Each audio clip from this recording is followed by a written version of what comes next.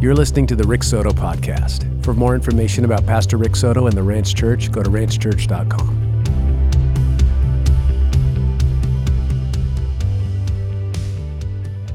We're in the book of Romans, and I'm actually going to do a specialized study to help us understand some of the unique things that are going on in the book of Romans. So I've titled this message, Jesus the Jew, Prophecy and You. How about that? And by way of reference to start, I'm going to read Acts chapter 29. So just join me in Acts chapter 2 and verse 29. And then I'm going to read out this section a little bit, and then we're going to pray. So my Bible's not cooperating here. Acts chapter 2. Maybe you have got there quicker. Come on. And so here this section says, brothers, I say to you with confidence about the patriarch David, that he both died and was buried, and his tomb is with us to this day. Being therefore a prophet, and knowing that God had sworn with an oath that he would set one of his descendants on his throne, he foresaw and spoke about the resurrection of the Christ, that he was not abandoned to Hades, nor did his flesh see corruption. This Jesus raised up, and of that we are all witnesses. Being therefore exalted at the right hand of God, and having received from the Father the promise of the Holy Spirit, he has poured out this that you yourselves are seeing and hearing. For David did not ascend to heavens, but he himself says, the Lord said to my Lord, sit at my right hand until I make your enemies your footstool. So let all the house of Israel therefore know for certain that God has made him both Lord and Christ, this Jesus whom you crucified. Father, speak to us now, for we come to you, and we are desperate for you. We pray this in Jesus' name. Can you say amen? Okay, so the idea of prophecy, I want you to stick with me. This is one of the more exciting concepts to get a hold of in the Bible. Now, when I say prophecy, I'm not talking about end times. So I'm not talking about when Jesus is going to come back. I hope you all would raise your hand and say, praise Jesus, come back. And to be even more doctrinally precise, like rapture me, Jesus. Like just, whoop, take me up to the heavens right now. Like, give me that new life and that new body. I'm ready for it now. We're not talking about that. That is a different prophecy that's called end times prophecy. It belongs to a different way of understanding what the Bible's talking about. So nor are we talking about something called the prophetic. By way of reference, it's found in 1 Corinthians 14. And the prophetic is wonderful. May you experience the Holy Spirit's ministry in the prophetic. May you practice it. May you walk in it. May you know that it's a present reality. All of that is for encouragement. That's what that means. And so it's a way, when you read 1 Corinthians 14, you find out that as we interact with the gospel, as Jesus Christ comes on us, as it comes upon us as a church, that we have a supernatural, unique ability to hear from God and understand how to love and encourage somebody. So I don't know about you. Ever have bad days? Ever have challenging days? Ever have doubts and insecurities? All of that is natural even to believers as we walk through our humanity. And yet God has a gift for you. It's called the prophetic. And you can interact with other people in prayer. And in prayer, God will unlock some secrets that have been in your heart or unlock some private places. And the Holy Spirit will just get in there and marinate your heart and soul and give you that Jesus power, superpower. Amen? It's just a beautiful gift. It's beautiful to experience. And we practice that and we cultivate that in our church. So we're not talking about that either. We're talking about Jesus the Messiah. That's what we mean when we say Jesus the Jew. Jesus was a Jew. He is the Jewish Messiah. And prophecy is related to him, to his coming. It affects Easter. It affects everything that we believe. Now, lastly, by way of introduction, as I talk about these things, I want you to understand something that you could frequent on YouTube. Now listen, sometimes I go to bed with what I'm about to say when I go on a YouTube channel because I love it. These are primarily 20-somethings, and it's the coolest thing ever if you ask me. they have an iPhone or their video something, and they'll be on the top of a football stadium. I don't know how high that is. And they'll have a little itty-bitty trash can. And they've got a baseball, they've got a basketball or a football or a soccer ball, and they're going to kick it. And this thing's going to sail forever as it comes from the very top of the stadium all the way down. And you can see it on the camera. It goes a single shot, boom, and they hit it. And then everybody goes crazy. Have you seen these? I love it. I love them. It's a great way to go to bed. I'm totally inspired by that, okay? But now, these YouTubers, these channel creators, they have special, specials, if you will, videos that they put together and say, okay, let me show you how we did it. Let me show you how we did it.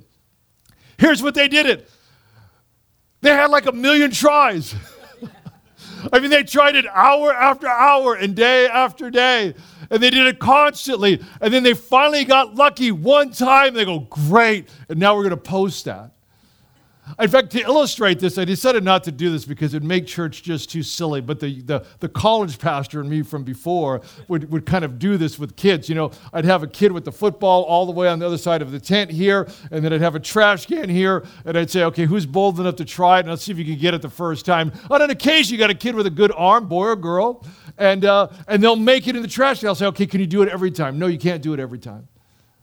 The purpose of that, what I want to tell you is I could quote you mathematical numbers and probability. I could tell you about statistics. I could tell you about math. I could quote these academics who have said, what is the probability that one person in human history could by themselves, of their own will, by their own volition, fulfill messianic biblical prophecy? What's the chance?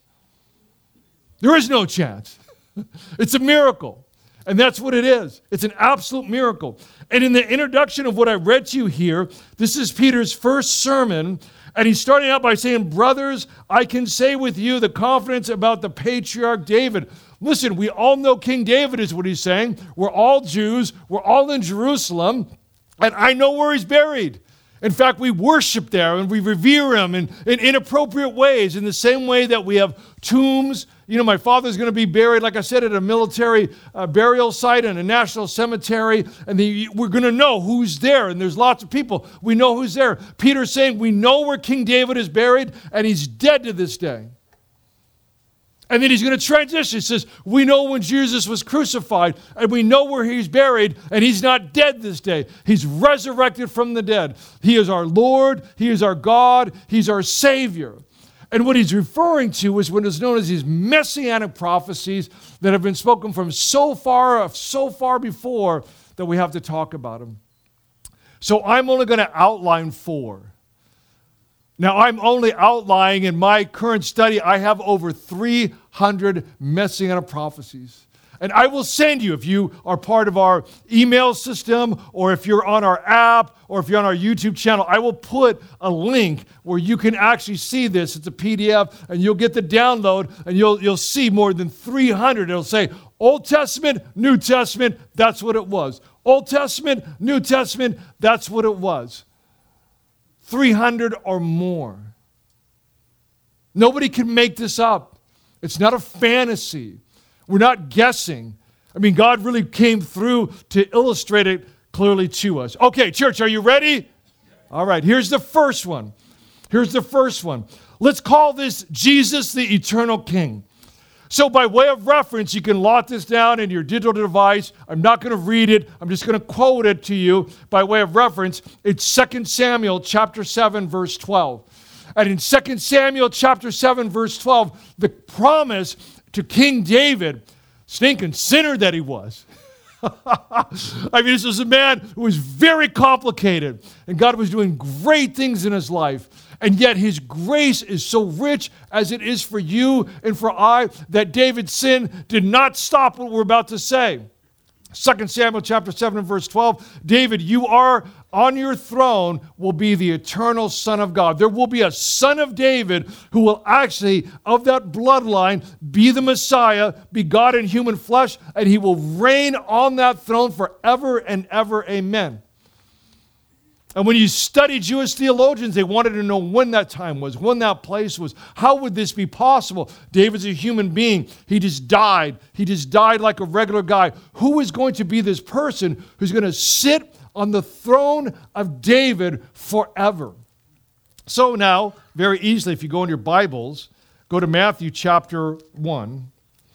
And in Matthew chapter 1, verse 1, this is why Matthew's genealogy now starts out by way of a reference. It says, the book of genealogy of Jesus Christ, the son of who? Say it out loud if you're there. What does it say? The son of who? The son of David.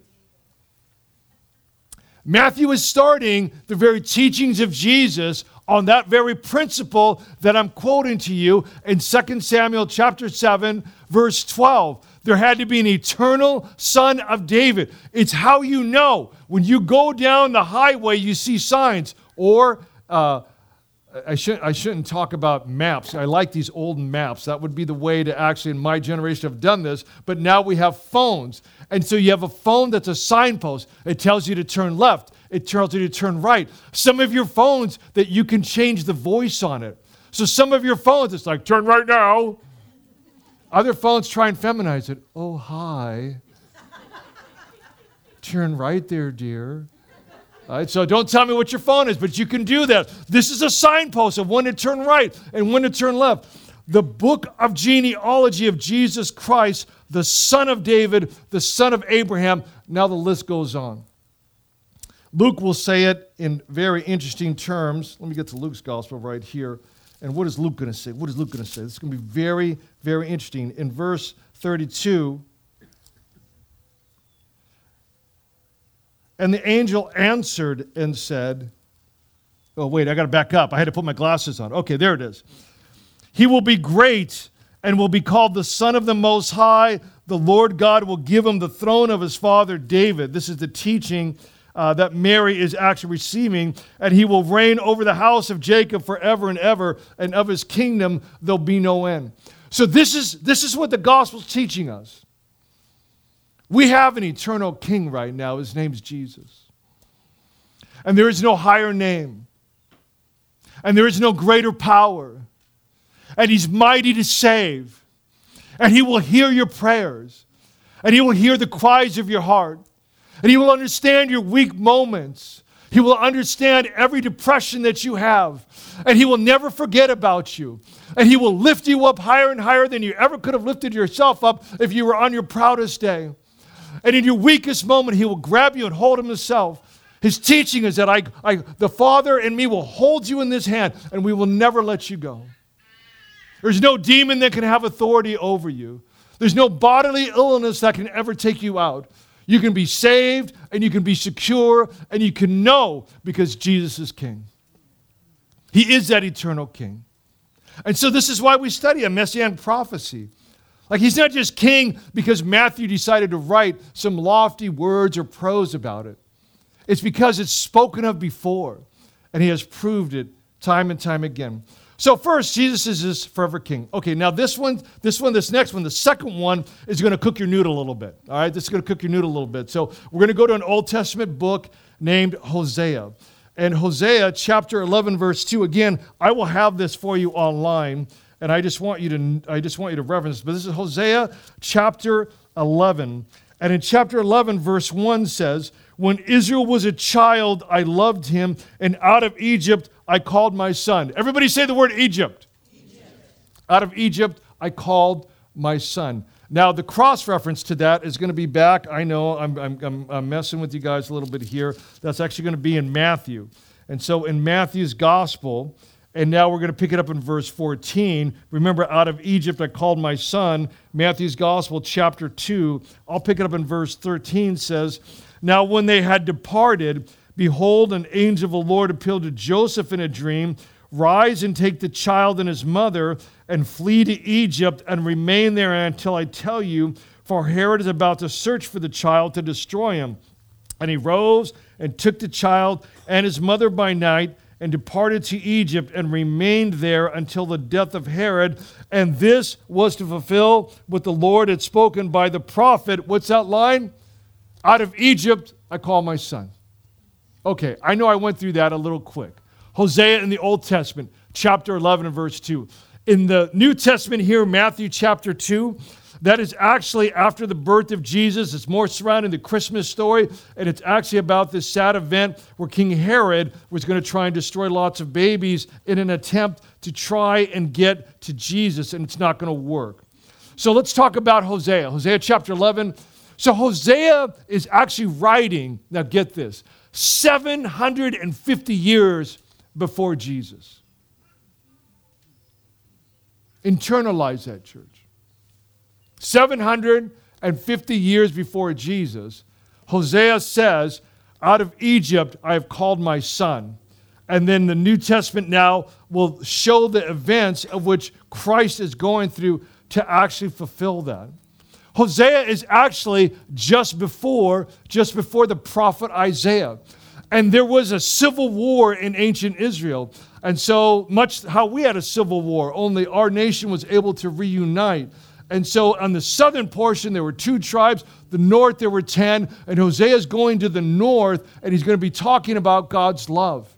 He's going to be talking about, even though you've sinned against God, he loves you. He's going to be talking about how he wants to pull you back into a deep fellowship with him. And he's going to keep this signpost that out of Egypt he is called my son. So the principle here, when you think about Jesus, and when you think about the context of Hosea, is one of safety. And Jesus can keep you safe. And Jesus will keep you safe. He will keep you at peace, and he will keep you safe. Okay, let me keep moving now, and we're going to move. I'll give you this reference. You can stay in the New Testament because I'll come back to it. The New Testament reference will be Luke chapter 1, verse 50, but Isaiah chapter 7, verse 14. And Isaiah chapter 7, verse 14 is going to say the following. Hang on, let me get there. Therefore, the Lord himself will give you a sign. Behold, the virgin shall conceive and bear a son, and shall call his name Emmanuel. And that is the exact same reference that we're going to find ourselves in Luke's gospel, where Luke is going to reference it the exact same way and talk about it in the exact same way.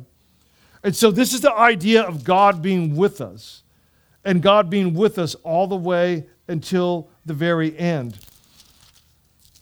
I got to go to Matthew's gospel. I think I tripped over myself. I did trip over myself. I'm in Matthew's gospel, chapter 1, verse 22, which says, all this took place to fulfill what the Lord has spoken by the prophet. Behold, the virgin shall conceive and bear a son, and they shall call his name Emmanuel. I knew I had that wrong. So that is in Matthew's gospel, chapter 1 as well. God with us.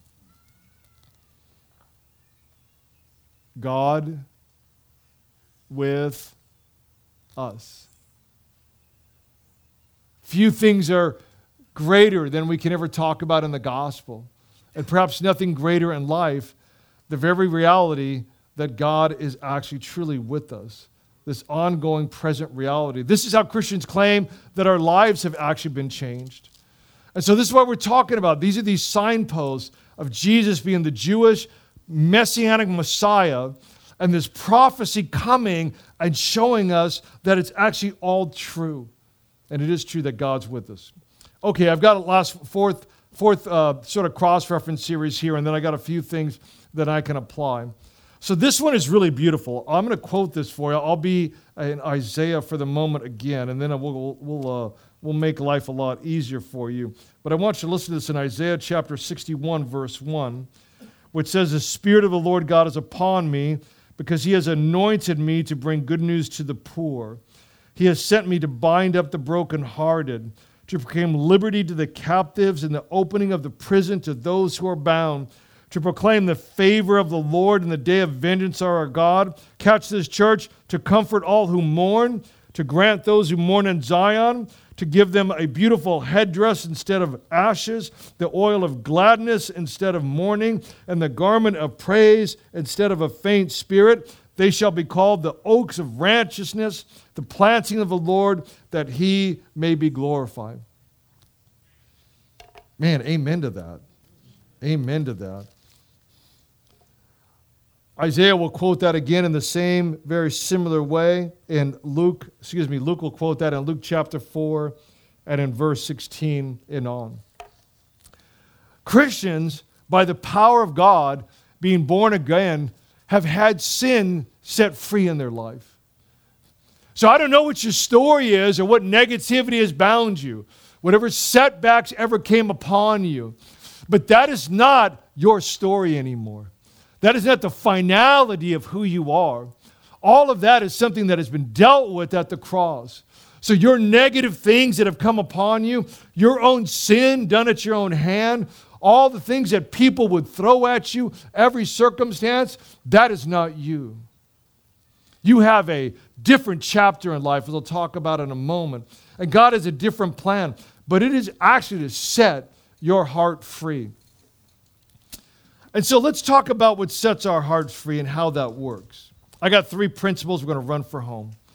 The first thing that this messianic prophecy tells you is the prophecy of Jesus being the eternal king. The idea of Hosea and this peace and God being with us and setting the captives free is that when Christ comes into your life, he changes your story and he changes the chapter in your story.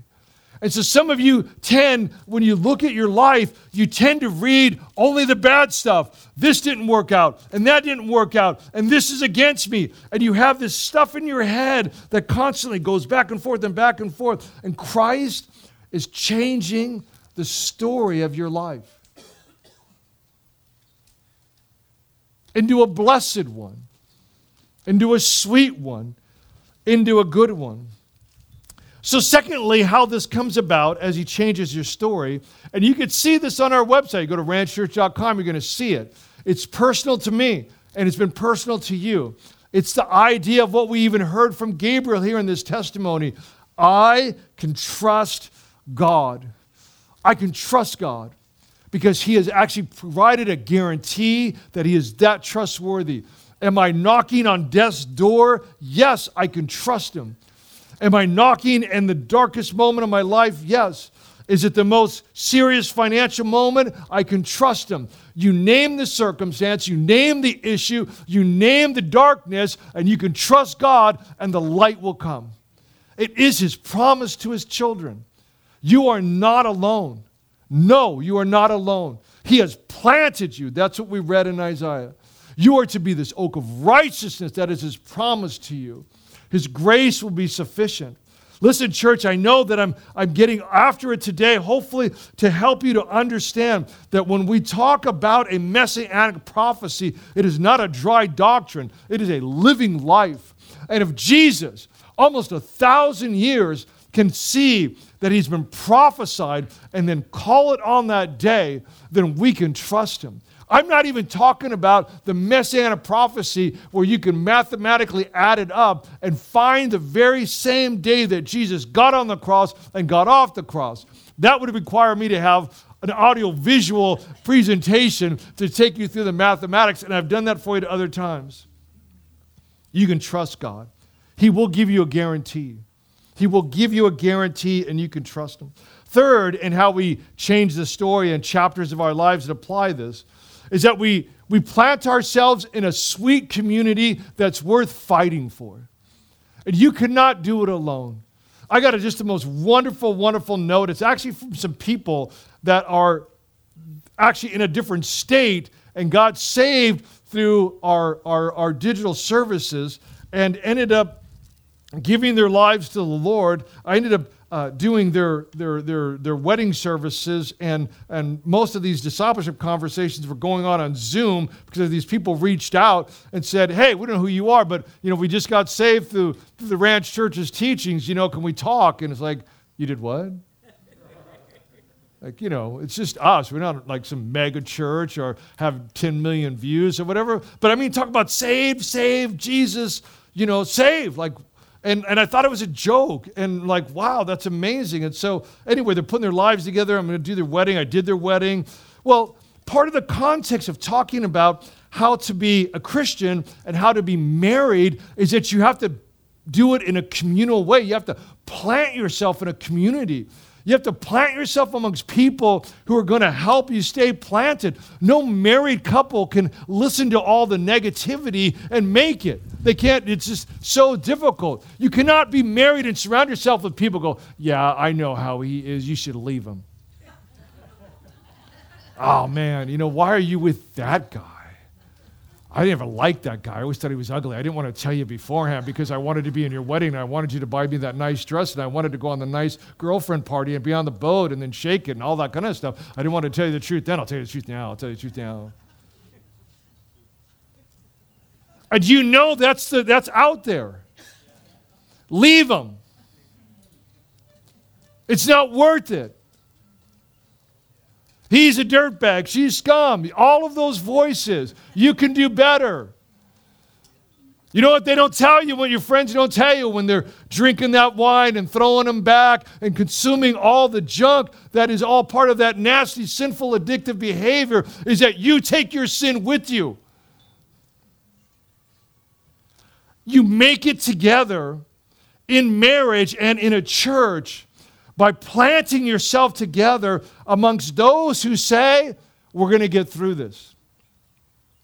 We're going to trust God because He is going to part the waters. He will resurrect love in our hearts. He will teach us about friendship. We will be people who will humble ourselves and accept rebuke when necessary, correction when necessary, encouragement always. We will humble ourselves.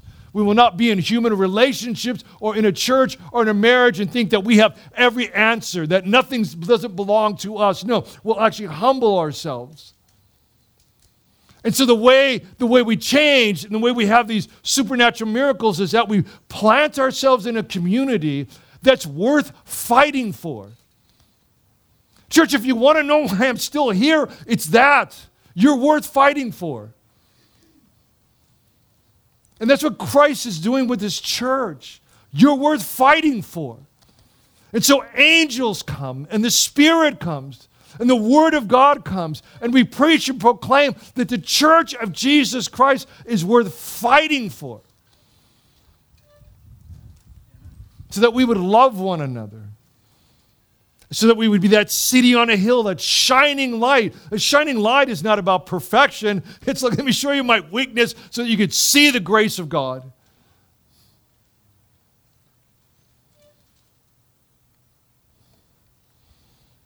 There are lines that we cross positively with one another. There are lines that we cross with God to affirm things. Have a best friend. You know what you do if it's really a best friend? If you're listening to yourself, you're actually affirming that relationship. I love you, bro. Thanks for coming over. Man, that text meant so much to me. It's so good. Man, you make me laugh sometimes. That is so great. Right? And the gals have their languaging of that. I need help from the sisters because But we affirm one another in that way. A church internally needs to have that same affirmation to one another and to Jesus Christ. So I'm going to pray, and I'm just going to pray a blessing over you, and I'm going to ask that the Holy Spirit do whatever the Holy Spirit wants to do. I believe some of you need to find a true, deep confidence in the Word of God and in Christ. A true, deep, abiding confidence, full of God and full of Christ. And I'm going to pray that our hearts, our mind would have a supernatural interaction. So let's pray.